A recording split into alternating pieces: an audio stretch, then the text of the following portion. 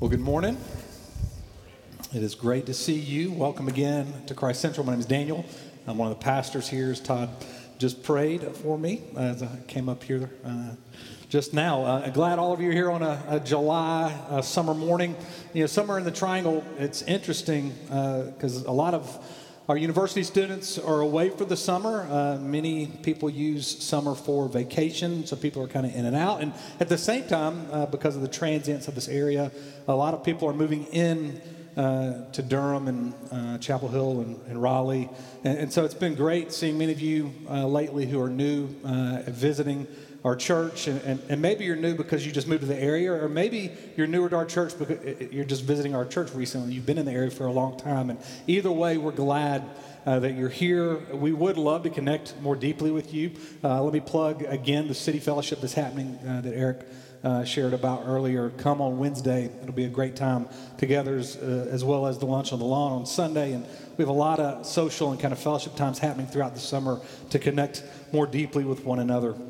You might be wondering, who is Christ Central Church?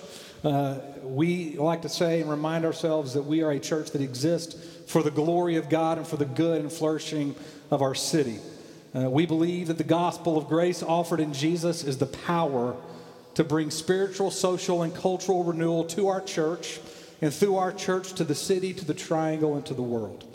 And so that's who we are. And so I'm glad you're here. It's great to be together this morning. We've been in a summer sermon series in the book of Proverbs the past number of weeks. We're seeking to understand the way of wisdom. Wisdom, it's a godly skill to navigate the complexities of life. It's godly skill for living in a complicated world. I've mentioned in the past few weeks that Proverbs is written a lot like a puzzle. One chapter might jump around on different issues and themes. You can't read one chapter and it's not driving home one major point. And so what we're doing in this series is that we're taking from differing proverbs and we're piecing them together like a puzzle in order to understand the whole picture on certain issues.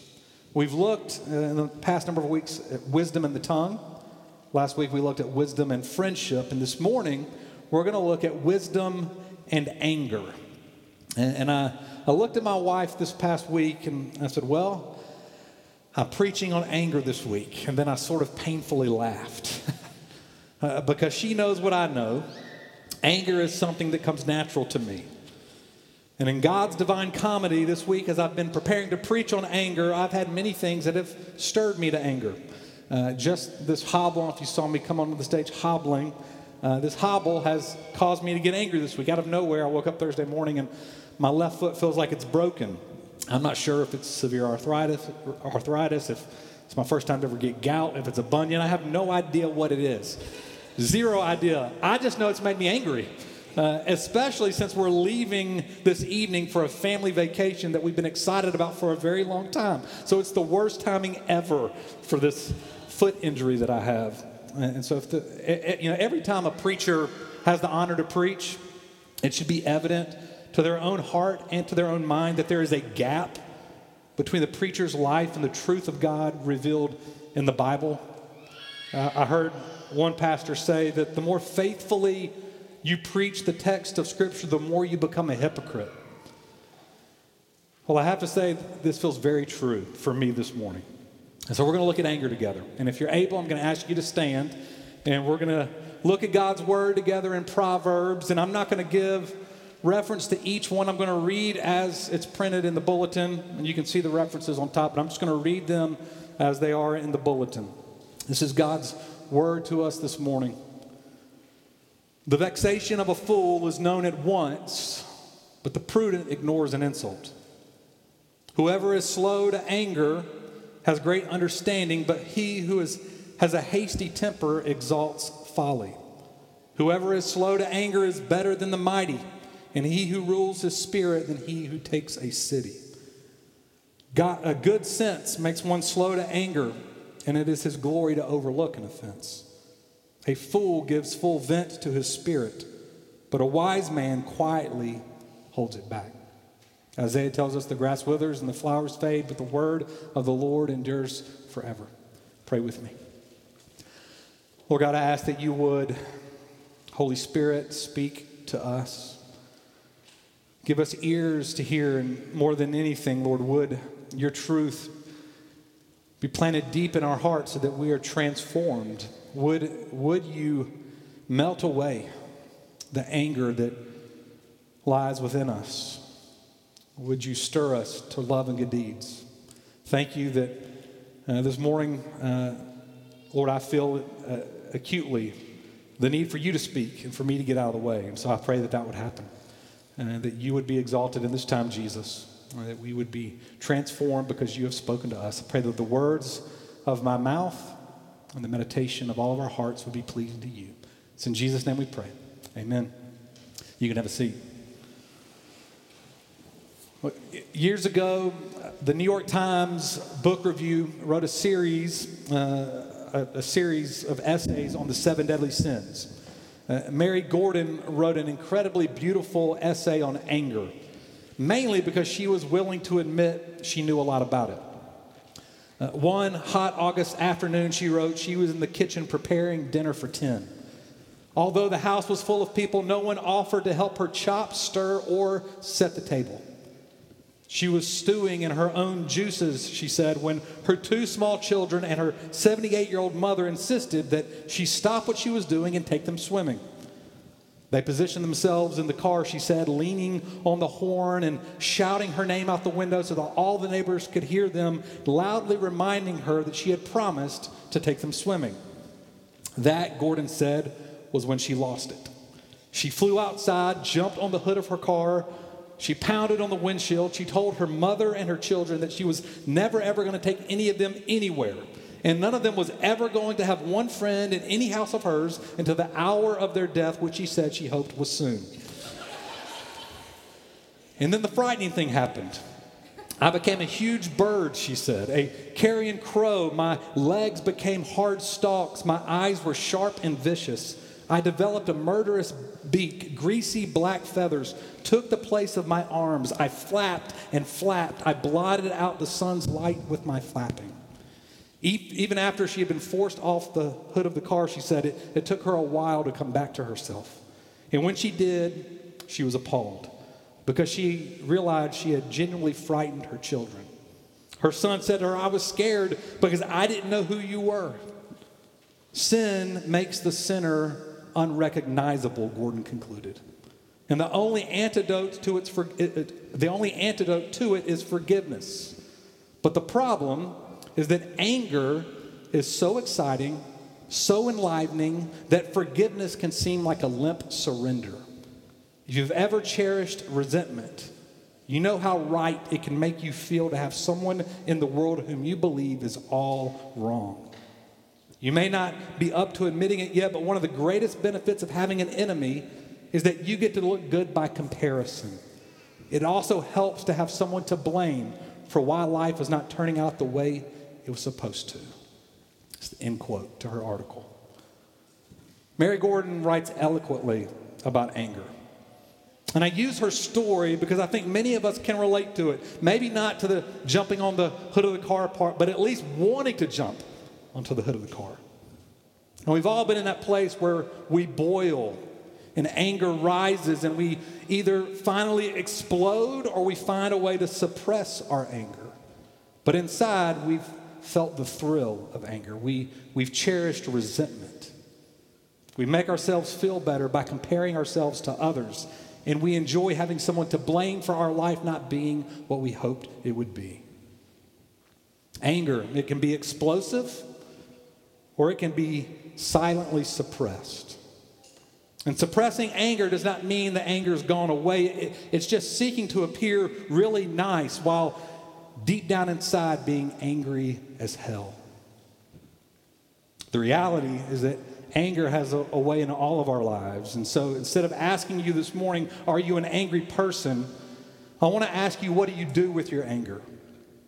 Do you blow up or do you clam up? When we get angry, be it blow up or clam up, we're all tempted to justify our anger by blaming it on something else or someone else. I was asked a convincing question one time, and it was this: have you ever gotten angry at an inanimate object? I thought about it for a second. I said, yes, sadly, more than I would like to say. That yard tool for not working when I needed it to work. The trunk of my car when I hit my head on it.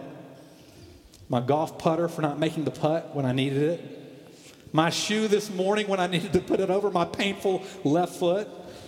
Right? The list goes on. It's a convicting question because people can do things that cause us to get angry, and we can blame them. An inanimate object has done nothing to us. It solely reveals we are angry. So I hope we can all agree this morning, every one of us here is angry.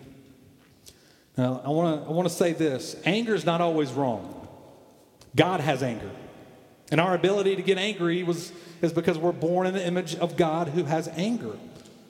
And God's anger flows out of his perfection. It's a part of his glory to get angry about and for certain things. God gets angry when he sees the world as not the way he created it to be.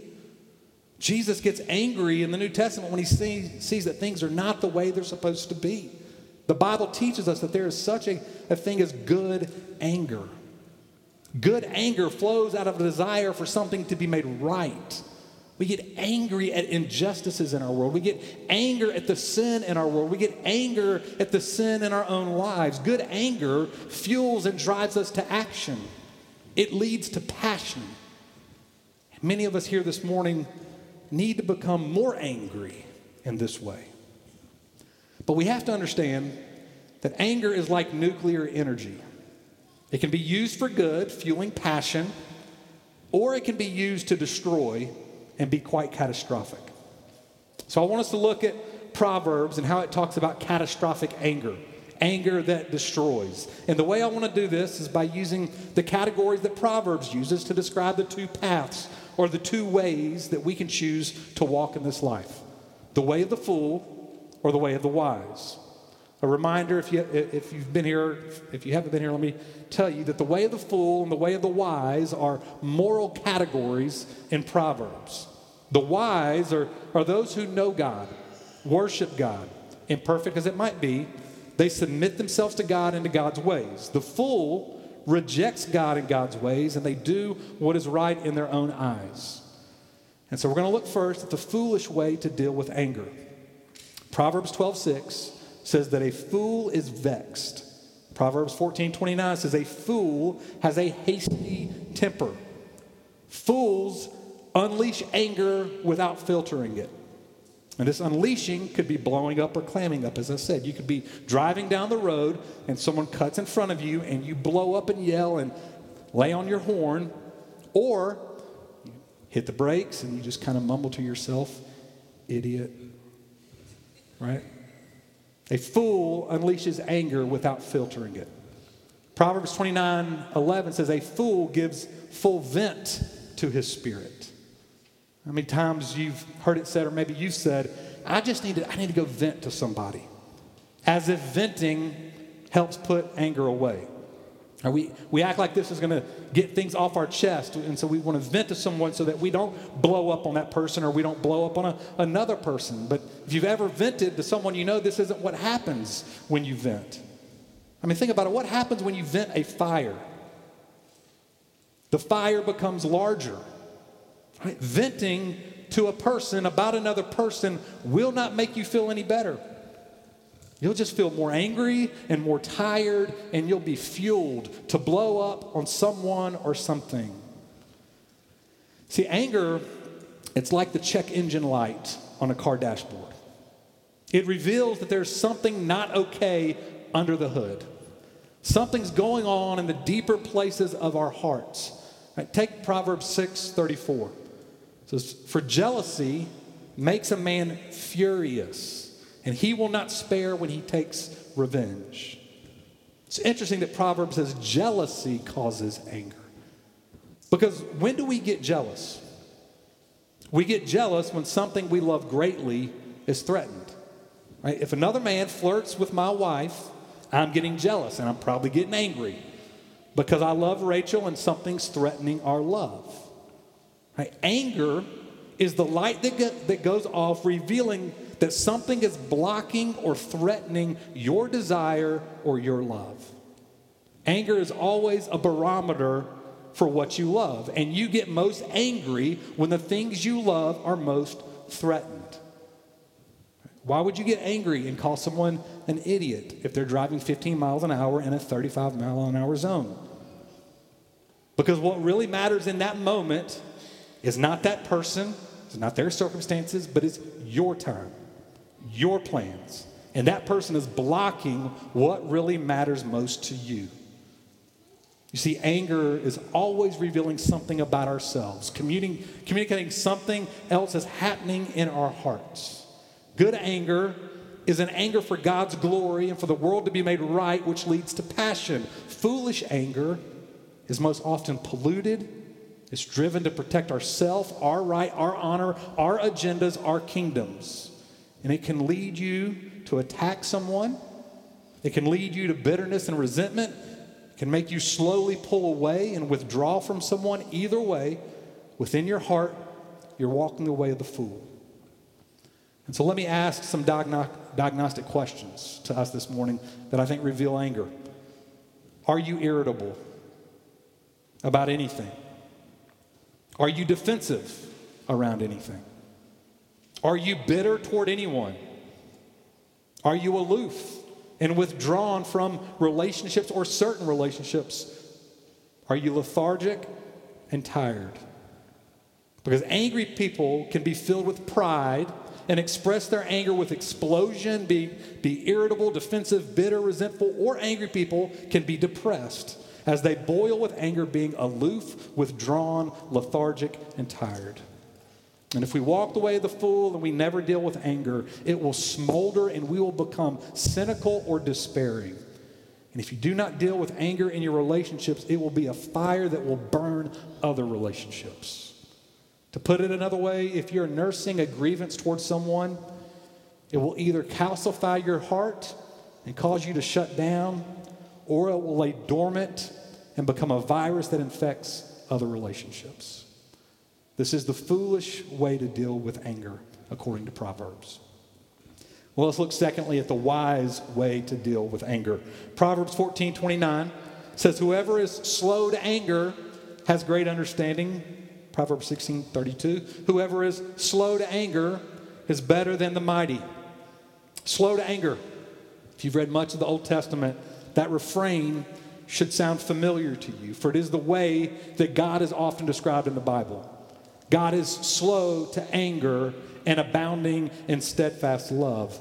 This phrase, slow to anger, it means long fuse. It takes a long time. It takes a lot for God to get angry. And God is never unhinged in his emotions. His emotions are always tied to his character. So to be godly, to be like God, it doesn't mean we never feel anger. It means that our feelings are never unhinged from the character of God. Proverbs 19:11 says, "Good sense makes one slow to anger, and it is his glory to overlook an offense." Glory, it's the word beauty. It is the beauty of the wise to overlook an offense, because this is the way of God. God overlooks our offenses. Anger is rooted in fairness. And are you not thankful God isn't fair? He doesn't give us what we deserve, but he overlooks our offenses. This is the beauty. This is the glory of the gospel.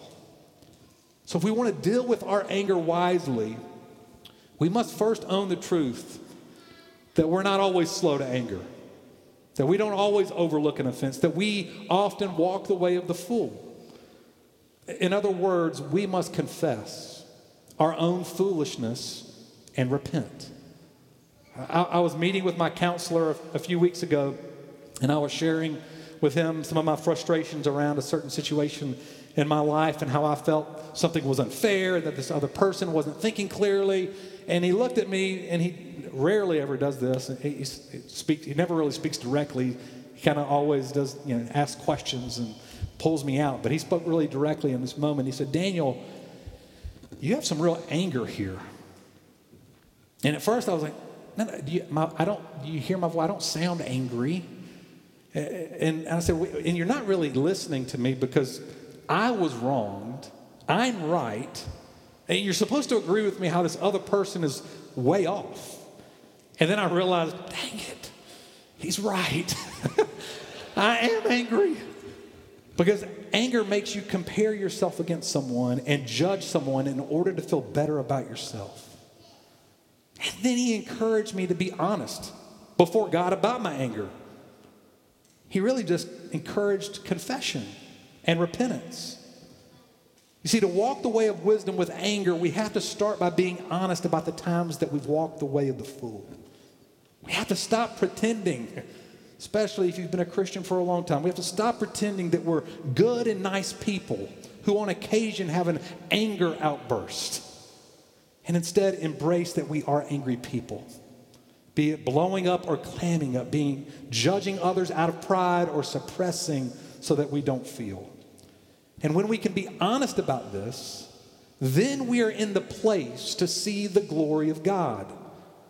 Owning our foolishness will lead us to see how beautiful God is by overlooking our offenses. How beautiful it is that God forgives and loves. It's in this place of confession and repentance that we can behold the beauty of God displayed on the cross. The righteous anger, the good anger of God poured out on Jesus as he bore in his body the wrath of God so that God could overlook our offenses and so that we could receive his love. And if God is the judge and Jesus was judged in our place, we don't need to be the judge of anyone. We too can overlook offenses. And it's experiencing the love of God that will melt our anger away. And it will give us a love for God and a love for others, even a love for those who we might feel are our enemies. The love of God in Christ, applied by the Spirit of God, is what enables us to walk the way of the wise in regards to anger. So this morning, if you trust in Jesus, you are not defined by your foolishness, which is why we can confess it. And the love of God in Jesus has made you new. You are a new creation in Christ. And you also have a new power that is at work in your life. The power of Christ transforming us. So the anger within, the love we have for things more than God, doesn't have to remain the same. We're not promised perfection until glory, but we are given a new power that is transforming our hearts and increasing our love for God and for others. And so we can walk the way of the wise. We can overlook an offense. We can hold our tongue. We can absorb the cost of forgiveness because we are loved by God and because the power of Christ is at work transforming us. Let's pray. Lord, I do pray that you would melt away our anger, soften our hearts, God. Help us to be honest about the ways in which we have either become calcified toward others or resenting others or bitter about situations. Wherever anger is, Lord, would you bring your love to bear? Would we see how much we're forgiven so that we could forgive? Would you give us soft hearts to love? Lord Jesus, thank you that you love us. Thank you that you're at work in our lives. Thank you that we don't remain the same, but day to day we are being transformed more and more into the image of Christ. And so I pray that you would do that in regards to anger. In Jesus' name we pray. Amen.